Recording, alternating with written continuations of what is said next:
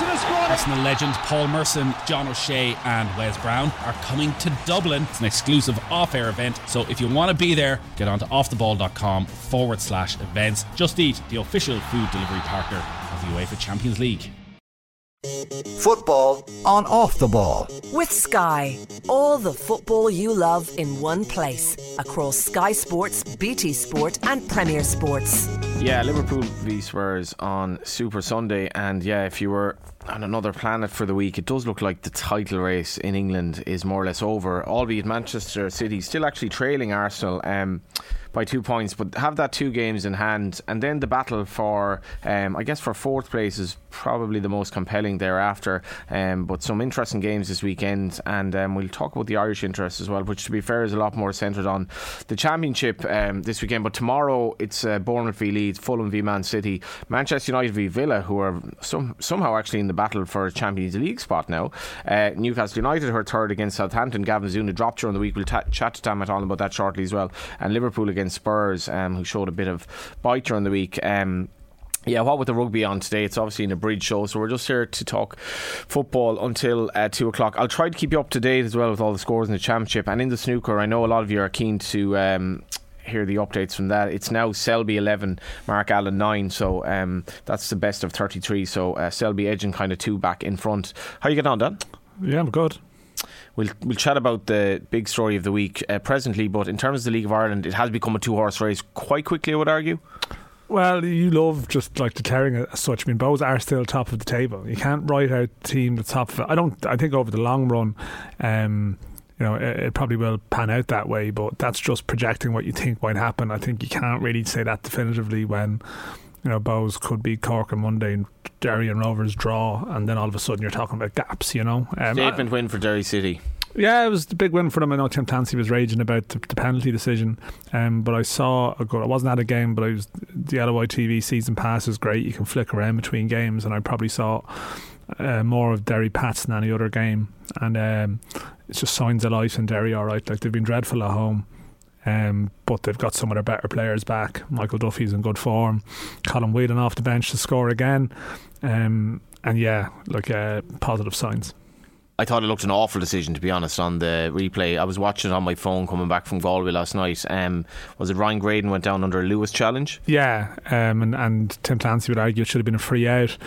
He was travelling at such speed, and Lewis was probably static. That you can see how. He ran into him. Yeah, that's it. And I think it was Paul McLaughlin, the ref, and I think Tim Clancy was suggesting in his interview.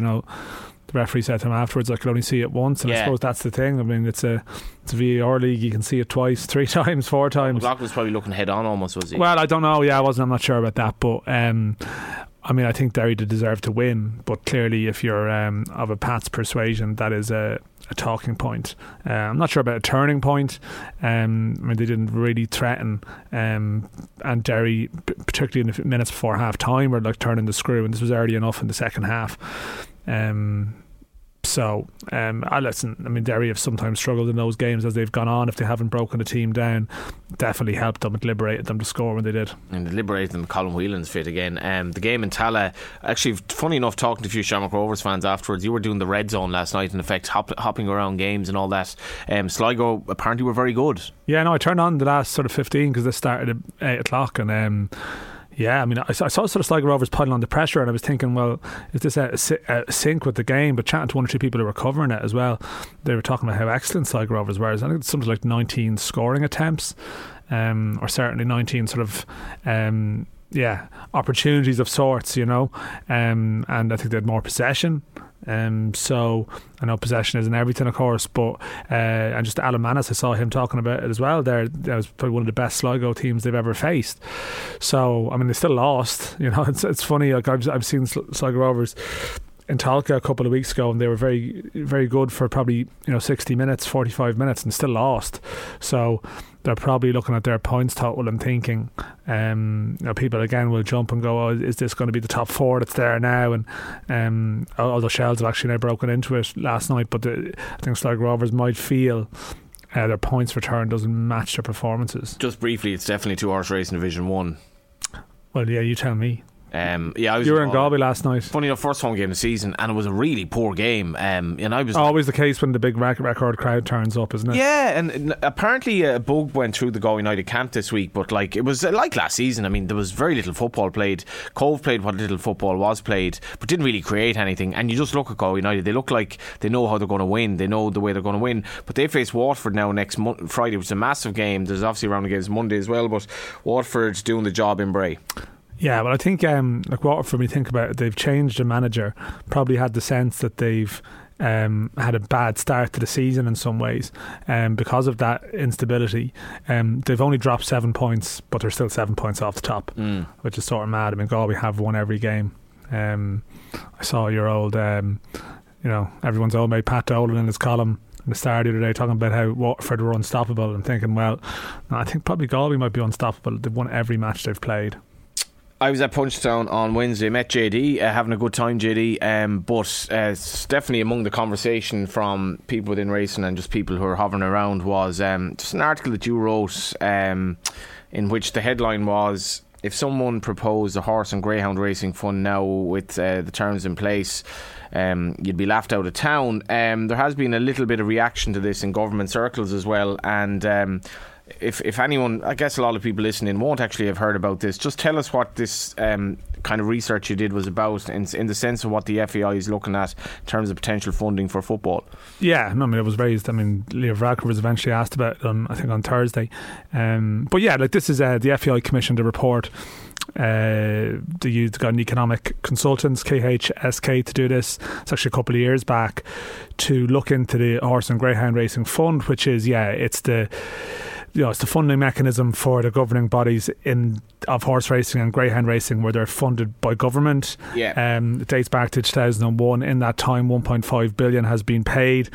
When it was established in 2001, the means of funding it was the income from betting tax would basically be diverted towards the governing bodies of the two sports, both of which were in a little bit of crisis at that time. The governing bodies were being reformed, so it was a sort of a broader. There was a few things going on, but certainly at that stage there was a sense maybe a lot of people were betting on horse racing and greyhound racing, and the bookies were benefiting from showing horse racing and greyhound racing. The state was benefiting from tax, and maybe the governing bodies themselves were in a little bit of bother. And this was a way to introduce a form of state funding, but from betting tax. Now, this was under the auspices of sport. Around 2009 it was handed over to agriculture classification. This is a crucial distinction in the sense that it's suggesting that these aren't quite sports in terms of, so they're not subject to like the conditions of funding sport, it's funding industry. Since then in particular, I suppose there's been a slight divergence between, say, the betting tax income and the overall contribution. The betting tax was reduced. There's a long story here. I suppose the short version of it is there's been a lot of money going to these two sports. I still refer to them as sports, over a long period of time, justified on the basis that they are industries who are big employers. The FAI, are they big employers? Well, we can talk about that in a minute. But the FAI just wanted to commission an analysis into the history of how the fund actually operated, which has raised some questions about, I suppose, the appropriateness of this fund, the amounts in terms of the use of public funds for this purpose. When you have a situation where other sports now generate huge amounts of I suppose income for the betting levy and receive nothing, and in recent years the betting tax has gone up again, and that's led to a windfall. It's led to an increase in funding for horse racing and greyhound racing. There's been a correlation between that and an increase in prize money and horse racing in particular. And the analysis also questioned some of these reports that are trotted out. I mean, listen, this is an FEI report, right? FEI have commissioned a firm to do a report for them. HRI had Deloitte do a report for them a couple of years back about figures of employment created by their industry, but this report obviously looked into, I mean, that's a quarter of their betting shop employees and ripple effect employees, and you can question it. But I think it's probably important. This has created a lot of response. Like Leo Varadkar was in the Dáil talking about, I don't agree with the FAI's divisive approach here in pitting sports against the other.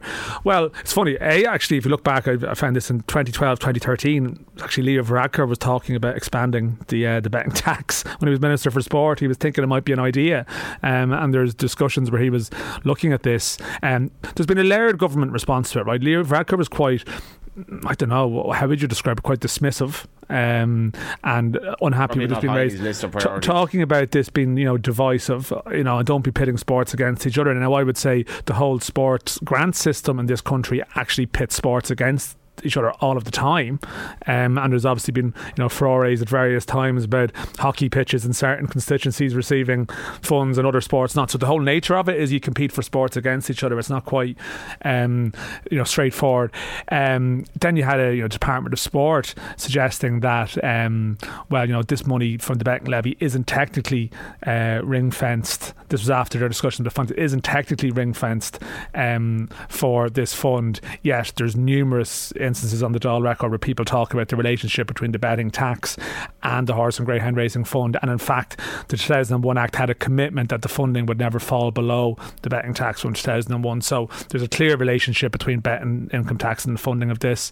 There's just an unwillingness generally, I think, from a lot of politicians to get on board with this. And you hear about this privately from people, is that it's a little bit of a delicate issue, because naturally horse racing and greyhound racing are intertwined to varying degrees, it must be said, with the rural economy. I think there's a clear distinction here that probably horse racing attracts a lot of the headline attention because there's a bit of glamour and the high profile owners, and it's probably easily accessible because Cheltenham and Punchestown and everything is on the mind, where it could be argued that the actual funding for greyhound racing is a bigger, more contentious, as and I know, attendances and the numbers involved are probably smaller. And there's probably a broader issue here about how sport is funded in the country generally. And how do you quite stand over the level of this? Because I think the report is actually not suggesting that you need to turn off the tap to these sports. And I think sometimes maybe, and as I know from covering racing, probably racing is under siege in a lot of ways in recent times. You've got protesters on the track at Aintree, and this is probably, it ends up being lumped in with it as some kind of attack on them, and there's a defensiveness around it. But ultimately, like this report is saying, yes, it's clear that there is benefit from racing, but if you're giving 100 million per year in public money, then why don't you agree to some kind of value for money assessment just to explore it, to see what, how is it spent? Is this the best use? Why is this hugely successful industry, a world leader, as we're told, still hugely reliant on state support 2 decades after this was set up? There was an independent report in 2012 set up which actually spoke about the need to wean horse racing off this dependency on the exchequer. Like Simon Coveney was Minister for Agriculture, spoke about it extensively. Brian Kavanagh, at the time, who was HRI chief at the time, would have said the same thing. So everyone's been speaking about it for years, yet we have a situation where it's still reliant on this huge amount of state funding. And maybe you can tell me why that is. Well, you look at the situation in Britain. It's the complexity of getting money from it's the complexity of getting money from betting that has gone online as well, that has been problematic in Britain. When it was betting shops, was much easier to figure out how much money we get from the betting shops. Betting shops are now struggling, so trying to tax online, if you look at the situations in, say, France and other countries where there's a monopoly in terms of the tote, that's fine. The funding structure in Britain is obsolete now. It doesn't work. The levy situation is broken. So in this country, we have moved towards taxing online, but people don't bet on greyhounds anymore. So the greyhound they bet on greyhounds to an extent, but football has become the biggest betting event, way bigger than greyhounds. And as you know, the profit margins are bigger in football, and you speak to anyone in working in the bookmaking industry, as I have across the last week or two, and they will say a lot of their internal promotions are like target customers on football. So, but yes, you have this weird situation where effectively, no matter what wordplay people try and use, this windfall from the increase in betting tax in recent years, driven in a large way by increased bets on football, is going towards the funding of horse racing and greyhound racing. And when you're talking about public funds, Like, you have to examine all, the report, for example, in detail talks about, like, assessing an economic metric as a return for public funds, i.e. people will come out and say, well, you get €30 for every euro you put in to horse racing, which a figure again can be disputed in some ways how that is reached, but still there is clearly a return. But we're talking about public funds. You have to talk about the benefits to health, you have to talk about the number of people that participate in a sport, you have to sort of offset some of the positive costs of that sport versus the negative costs that it can create, and it's just broadening the debate. Like in the Dáil last year, there was a motion put forward by both Labour and I think Sinn Féin to just a value for money assessment of the amount that is put in, how it's maybe deviated from the initial terms and conditions in 2001. Are we willing to have a look at this? And it was voted down, which makes people think, well, why don't you want to look at this when there's various reports in the last 10-15 years that have spoken about this and said this is a little bit unusual, can we look at this? It's anachronistic, Dan. This is the point. Yeah. It's anachronistic because, as you point out, 2001 was a different world. Greyhound racing is tiny now relative to football in terms of betting. It's tiny relative to football in terms of interest, participation, everything. Why is greyhound racing getting 20% of a fund that football is getting nothing from? Yeah, and I know a lot of people, a lot of the responses to this, and I think I made this point the other day, it really just goes to show how damaging the Delaney years were for the FAI, because a lot of people hear about this and all they hear is FAI and money, and they jump to thinking, well, I mean, they wasted everything. Look what they did. And I mean, it's very hard to argue with that from the football perspective, but it's funny, like we talk about the HRI and greyhound racing, and as you know, like the greyhound racing administration has had a lot of issues, as many issues as the FAI in the last 2 decades. HRI hasn't been perfect, but clearly it's been delivering more. But people hear the FAI and they instantly think of the FAI and the Blazers and the sort of bumbling and the blundering, and don't necessarily think about all the participants, all the people who play the sport, all the thousands of people who suffered because of the Delaney years. And the argument is, well, because your governing body screwed up then, maybe you need to get a little bit of punishment and continue to suffer for this now, when we know there's a chronic need for investment and facilities for a sport. It does, and there's other sports that clearly generate betting levy too. There's a broader debate here where you can talk about, should any of this betting levy money be going, should be funneled in this particular way, and I accept that debate exists, but while this mechanism effectively operates, it's very hard to stand over it in its current guise. And I think that's the debate that has been opened up here, and there seems to be a lot of sensitivity in the response to it, which I think is pretty illuminating. Well, absolutely telling indeed. Our erstwhile buddy Kevin Kilban had an article today in the Irish Times speaking about just this Man City thing. It's not to be enjoyed. Like, I've seen articles across a couple of media where people watched that Man City dismissal of Arsenal the other night and were like, nah, this doesn't sit well with me. Yeah, well, I mean, I suppose, yeah, like from state-funded domination of one sport to another, I suppose. Nicely done. Yeah, not quite comparable. No, how many Pressbury Cups have you won? Show me your Pressbury Cup medals. I mean, the whole Man City thing. Yeah, I mean, this has always been the case, though. Like, I mean, maybe it's that they're on the verge, and I spoke about it here with Joe during the week. Like, maybe the fact they're on the verge of a treble, makes it even more pronounced that they might, achieve this historic thing. And it's like, yeah, but I mean, this is it's sort of careful what you wish for. I meant this point around the time of the Premier League investigation. Man City at various times, some of the other clubs that are being dominated by them have sort of run with them at times, in Super League debates, looking for an increased share of, overseas rights. Like, Man City were accepted to the top table. They've been a useful ally at times, but they just have a bottomless reserve. And if they're struggling, they can again, they can find a new sponsor, of an independent company in UAE, whatever, and they'll take off again.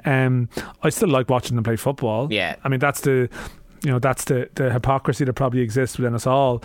They are like I've always found them a good side to watch. But I mean, what do people want to happen? Is it the Saudi-funded Newcastle? Would that be the rivalry that the modern Premier League deserves? Modern world, and then maybe Qatar, Manchester United, which is the other. Well, watch this space. We are running out of time.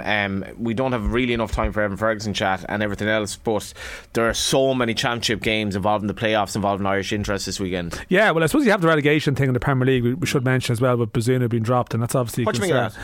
Yeah, it's strange that it happened now.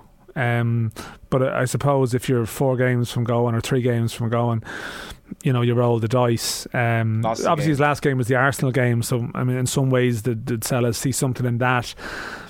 Collapse, I don't know, it's hard to see it for the goals, but maybe he's just looking at experience, right? It's maybe no big drama. The championship promotion race is always great. I mean, Sheffield United did go up during the week, which is brilliant for John Egan and hopefully Enda Stevens. And the playoff race is a little bit crazy, because you've got sort of Coventry, Sunderland, Blackburn, even West Brom, huge round of games across today, this evening. It's going to change campaigns, change lives for players. We have quite a few involved, although I mean Preston have sort of slipped out of it. West Brom need a few things to go their way. We may not have the level of Irish involvement in the playoffs that it might have looked like a month ago or so. Yeah, and it's all ahead of us. Loads of games this weekend just to keep an eye on. I'll just reiterate those championship games: Bristol v Burnley, Coventry City, Birmingham, Hull City, Swansea, Reading, Wigan, Sheffield United, who are obviously promoted, against Preston, Stoke, QPR, Sunderland, Watford, West Brom, Norwich City. In the Premier League at the moment, it is Crystal Palace 3, West Ham 2. After the break, it's all about rugby, and we're counting down to kick off the Aviva Stadium at 3 o'clock.